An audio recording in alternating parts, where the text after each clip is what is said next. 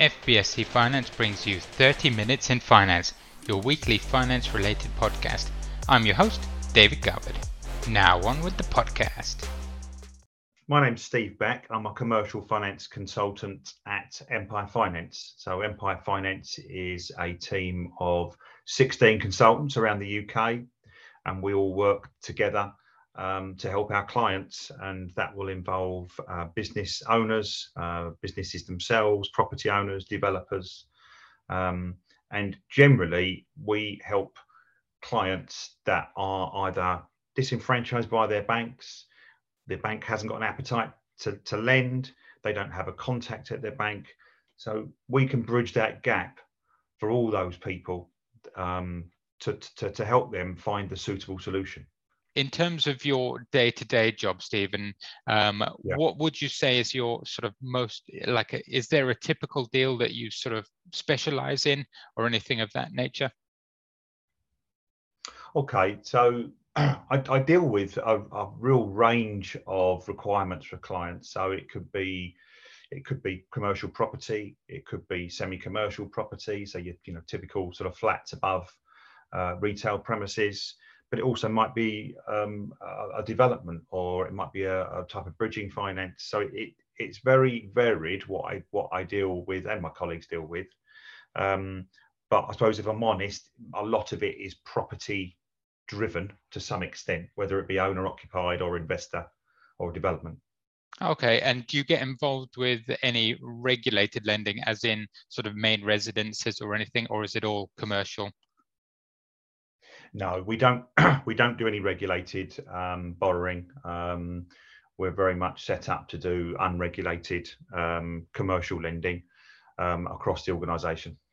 Okay, is Empire regulated in itself or not? Yeah, so Empire is regulated by the FCA, and that's obviously that we all the consultants work underneath that framework. We have a compliance team in our head office, and just as if you were going to approach your own bank or your existing lender, we do everything by the letter of the law. Okay, perfect. And are you all sort of self-employed under that banner? At the moment, Empire is structured as a team of 16 consultants. We're all self-employed. We don't get paid a salary. We all have our own clients, and we all have our own companies underneath Empire. Empire provides us the framework which we can work within, and we work together within. By having Empire, behind us, we have our compliance is absolutely, A1. That's looked after very, very well. Marketing, all the links with the lenders. Empire is in its 9th or 10th year now, so very, very, very well established organisation. That said, we're about to change. Okay, is this a scoop? A bit of a scoop, but nothing earth-shattering. But because of IR35 regulations, we've taken the decision that what we will all do is we'll all be ARs of Empire in the near future, which will be a subtle change. It won't change the way we deal with clients. We'll still have Empire. We'll all be working together collaboratively under the banner of Empire, but our own companies, our own consultancy businesses will be slightly more in the forefront as appointed representatives of Empire Finance. Yeah, so it's going to be more of a sort of back office change in terms of the legal structures and that kind of thing, as opposed to anything anyone will really notice. How did you actually get into this business? Have you always been in finance, or can we sort of roll the clock back a little bit and see how it all started? Yeah, sure. I mean, for myself, I left school at 16. I didn't go to college, university, or what have you. I joined the bank, Lloyd's Bank. I worked for joined in 1987, many moons ago, and I did many different types of roles that just don't exist in banks anymore. In short, I've worked for Lloyd's for well over 30 years, but it was very much doing a number of different different roles within retail banking, and then second part of my career in commercial banking, where I was a relationship manager for clients in the area that I work within. Yeah, 'cause that seems to be a very sort of common path, and the sort of jump from being employed to self-employed. How did you make that? Was that something that you would always wanted to do, and why did you make that step? Okay, good question. Thank you. So yeah, having been employed for almost 33 years, I won't I won't beat around the bush. It's quite a scary thought initially. You think, right, okay, I'm going to go to be self-employed to being employed. But the reason why I did it was because, having built up over those years a really good network of contacts, professional contacts, and contacts with business clients, I felt this was the right way to go, and still do, because it gives me more control as to what I do, how I work, and the types of clients that I deal with. Yeah, because it is a challenge one. I think you see a lot of people that are employed, and that safety net of that regular salary is a serious draw. And I know, obviously, from experience that that's the case. And it's sort of making that leap. Was there any particular sort of moment that you just thought, I've just got to do it, or anything that actually triggered it? Or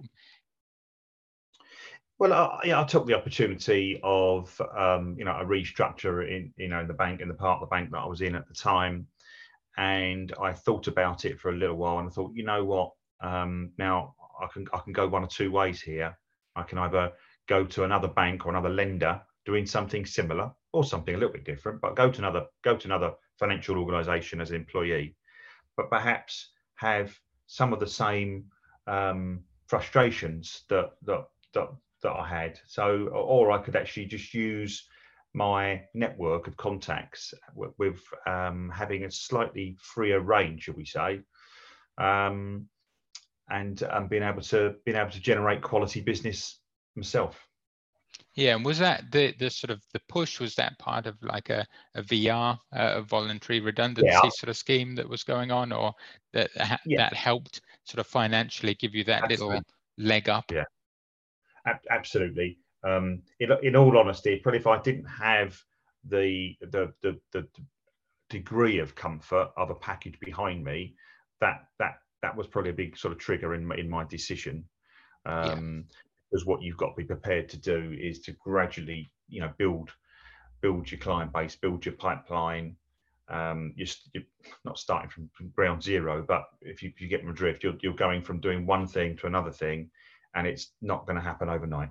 Yeah, every overnight success takes years, as they say. So I Absolutely. think that's the way it goes. And in terms of getting started, did you join straight up with Empire, or did you start your own thing initially? No, so early doors, like I'm sure many people would, I had sort of coffee meetings whilst we still could, because we were sort of pre-COVID, just before pre-COVID days. So I reached out to my network, and fairly quickly, I had an opportunity to join the team at Empire. I really liked the sound of it. I liked the setup, and probably within a few weeks, I'd made my mind up in terms of what I was going to do. Let's say, how long ago did you actually join Empire? So I joined Empire in earnest early April 2020. Okay, so it hasn't been long. In No. those sort of 2 years and 2.5 years that you've been there, if you could rewind the time now with everything you know, is there anything that you would do differently going sort of solo that other people can obviously maybe use to kind of fast track? Yeah, I suppose we could all, anybody that says they couldn't do anything differently, I think probably isn't telling the truth. So I think the temptation when you're doing what I do and you're coming out of my background, the temptation is to grab every bit of business or every single thing that comes your way, and that's you've got to be a little bit careful there. You can make yourself a busy fool, and also, if you're not careful, you can also be doing a lot of work and actually not getting remunerated for it. So Yeah, I suppose I would be, if I was being harsh on myself, I would say, like, okay, should be a bit more picky as to what what business I took on, and how I engaged in that business. Yeah, it is very much. I obviously working from the lender side and dealing with sort of dozens of brokers, we see a lot of different strategies, and that some of them are very much sort of scattergun, shotgun approach, where they will Yeah, just get everything and throw it at the wall and see what sticks.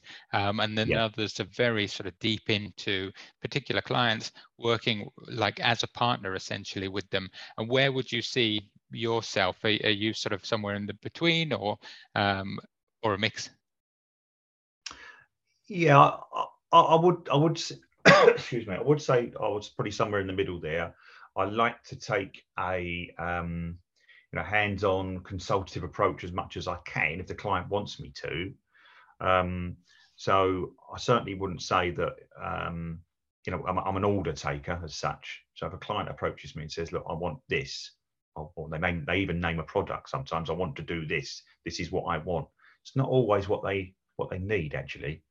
So I do try and take the approach, as I'm sure my colleagues do, that let's have a look at things in the round. Let's look at the overall situation, why they want to do what they're asking me to do, what's the implications of that, what happens if they can't do it, have they got a plan B. So we'll open the conversation out so that we've just explored all avenues. Yeah, because I know from experience, obviously, we've worked on a couple of cases together, and I know very recently you've done a deal that many probably would have deemed impossible, or very, very challenging, and obviously sort of stuck with the client for a long time.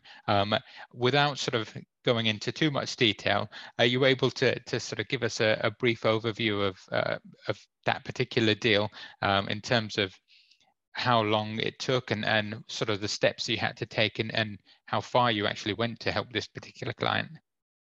Okay, so I'll try and keep it as brief as I possibly can.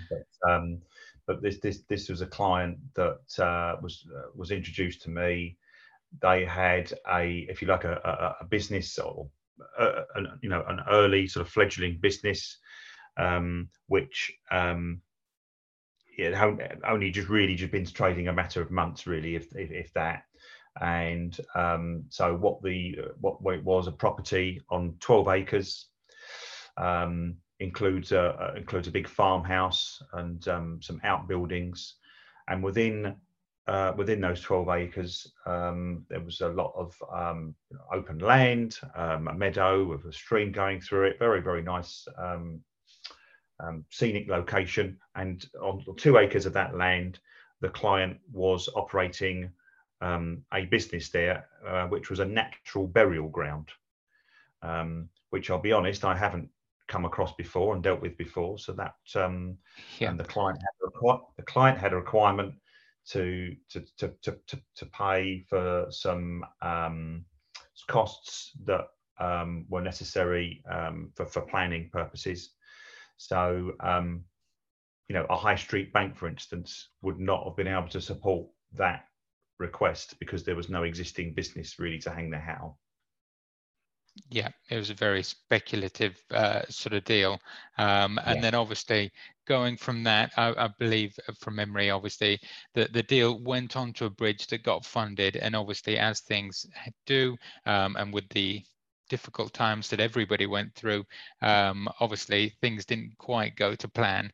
And then, yeah, jump in from there. Yeah.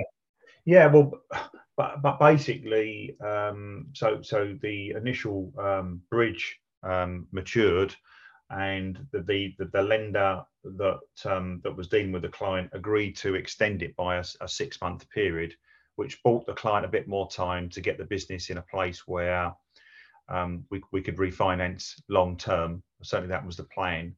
But as you alluded to, things didn't go the client's way for a number of reasons. COVID, the dreaded C word, really sort of got in the way still, for a number of reasons, and the business just didn't go in the sort of direction that it was first hoped, or certainly as quickly as hoped. Plus, the client had a few sort of health issues of her own as well, which was not very helpful. Yeah, it got to the end in the summer, got to the end of the maturity period, and things got quite stressful as far as the client's concerned, in terms of the lender had a second charge over the property, and obviously needed to get that paid back as soon as possible.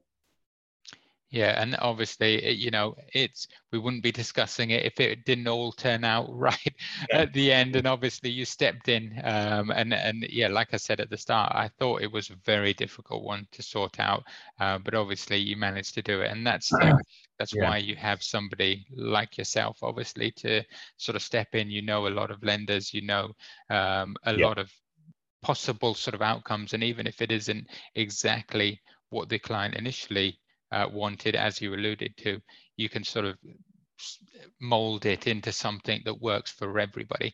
And I think that takes obviously a lot of experience, and that's why we always say that a lot of people ask us, why do brokers get paid so much, or the fees, and it's for that very reason. In terms of the fee structure and everything, obviously talking of the lender that's you just paid back, there's a lot of talk at the moment about sort of relatively onerous default fees, and I've seen that going around on various bits. Do you have any sort of views on sort of what actually is acceptable and what people should be sort of morally and in terms of treating customers fairly, be sort of charging or sort of doing? Now that is a tough one, as to what's morally acceptable.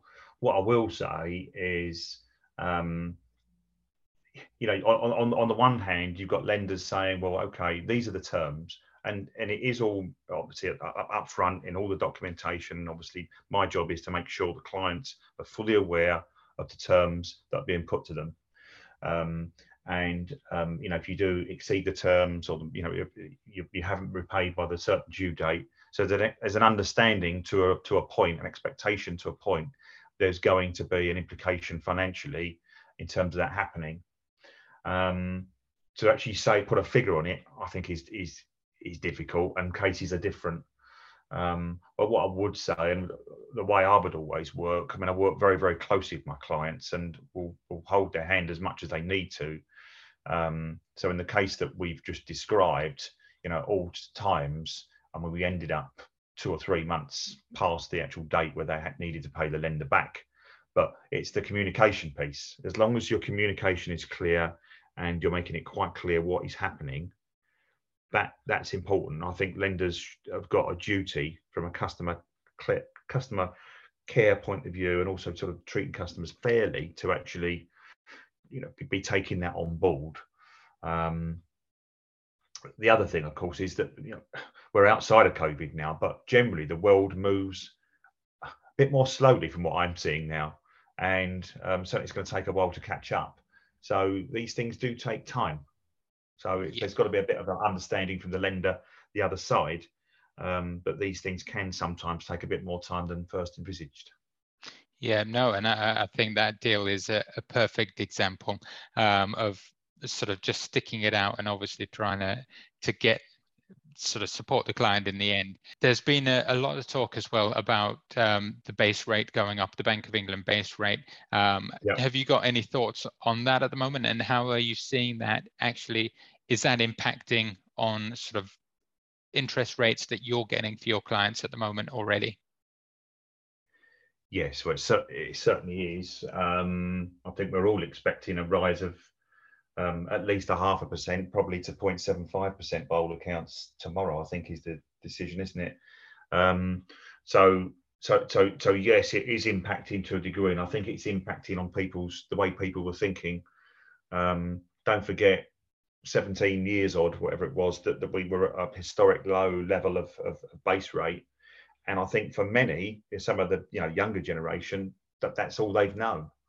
So to now see rates climbing as they are, is a concern, and many wouldn't have to have actually gone through this before. People of a certain age obviously have in the 80s and 90s, but so rates are still very, very low historically when you compare them to those levels. But the impact at the moment, I think that it's people are now beginning to think, okay, should I now be committing to do this? Or, obviously we've got everything else that's going on in the economy at the moment, with the cost of fuel, energy as a whole, the Ukraine piece. So you put all those things in the melting pot, and I think it's making a lot of people think very, very carefully before they commit to anything.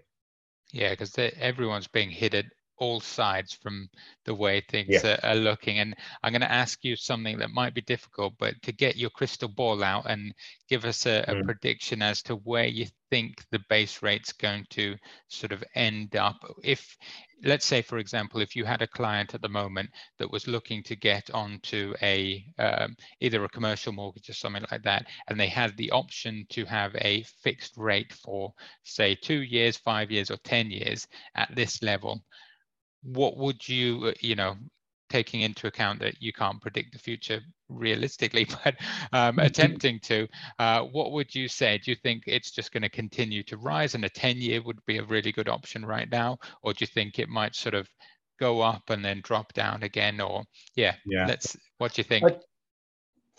It's a tough one. I think conceivably, I think before the end of the year, we're probably going to be possibly even another 2% higher. Wow. Possibly even another 2% higher by the end of the year. But certainly by the middle of next year, I think we're going to be, 4.5, 5, basic 4.5 or 5, potentially even. But who knows? As I say, I haven't got a crystal ball. But as in terms of long term, it's more difficult to predict. I don't see it going up at the moment. Continually at the rate that it is, but obviously that's all to do with inflation, isn't it? We don't, and that's driven, by a number of things. But obviously, what's not helping matters at the moment is the conflict in Ukraine, and all the impacts, the knock-on impacts that has on prices, on a number of things. So, I'm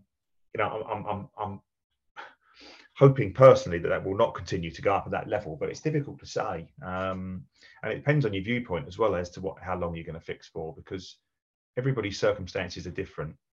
It depends where you are in the life cycle, what your plan is for your business. But I am seeing people, my clients, taking, generalizing, but 5-year fixes are popular now. And I can see the rationale for doing that.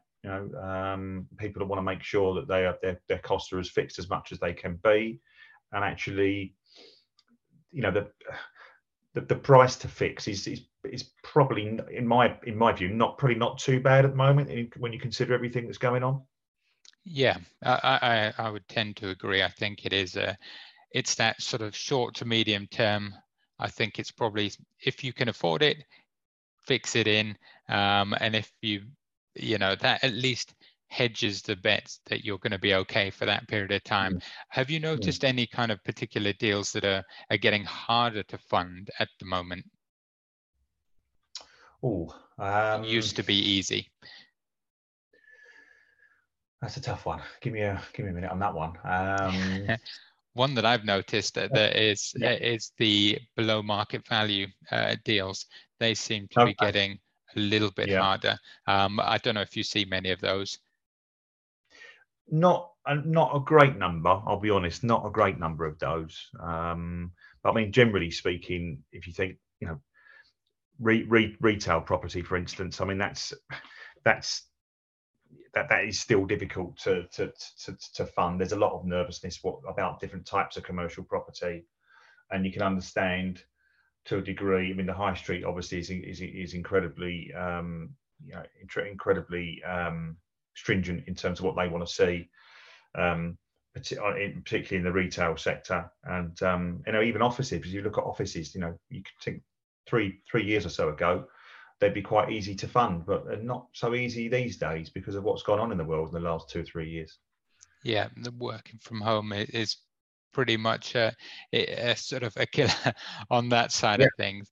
And I think, if let's say somebody was starting a brand new business, very sort of speculative retail business, is there any hope of actually getting funding to go in and purchase a commercial sort of unit or a retail unit at the moment, or is that like at a fairly high loan to value, or is that incredibly hard nowadays? I think, you know, if you're a new business, I think, you know, that would be incredibly difficult, and you'd you'd need to be reasonably established and, of all due respect, sort of know what you're doing, have a good background in the part of the retail sector that you're in. I'm not saying it's impossible, but the options are much more limited than they've probably been for quite a long while on that side of things. And obviously, don't forget, before all the other things that we've spoken about the last few years, you know, what's going on in Ukraine and the energy crisis, if you call it that, and COVID, you've got the digital revolution, you know, the high streets, the way the high streets now are going. You know, that all makes it more difficult. And you know, we're probably seeing it already, where to a degree in the high street that I live, you're getting some sort of local, if you like, sort of pop-up shops opening, but you're also getting change of use to residential as well going on. And I think we're going to see more of that. Yeah, I think unless a business is both, as they say, bricks and clicks, it's really going to struggle at the moment, because just you know, unless you've got a real good niche, I think it's pretty difficult. But thank you, obviously, for your time, Steve. I just had a look at the time for you, and obviously I don't want to keep you too long. For people that want to get a hold of you, or where can they actually find you? Okay, so they can always speak to me on the phone, but basically I'm always happy to have an initial chat with anybody, really. The key thing is, even if it's not me that can help, I will always try to signpost people in the right direction, or give you some ideas that you might want to consider. But always happy to have a chat, either on the phone, on my mobile, via my email address. So yeah, not a problem at all. And obviously things like this, we're having Zoom meetings or Teams meetings or what have you, which is obviously more commonplace. Yeah, perfect. And I'll have all of Steve's information in the description below. So thanks for your time then, Steve. And obviously we'll have to do this again. Okay, thanks, David. Awesome. Cheers, Steve.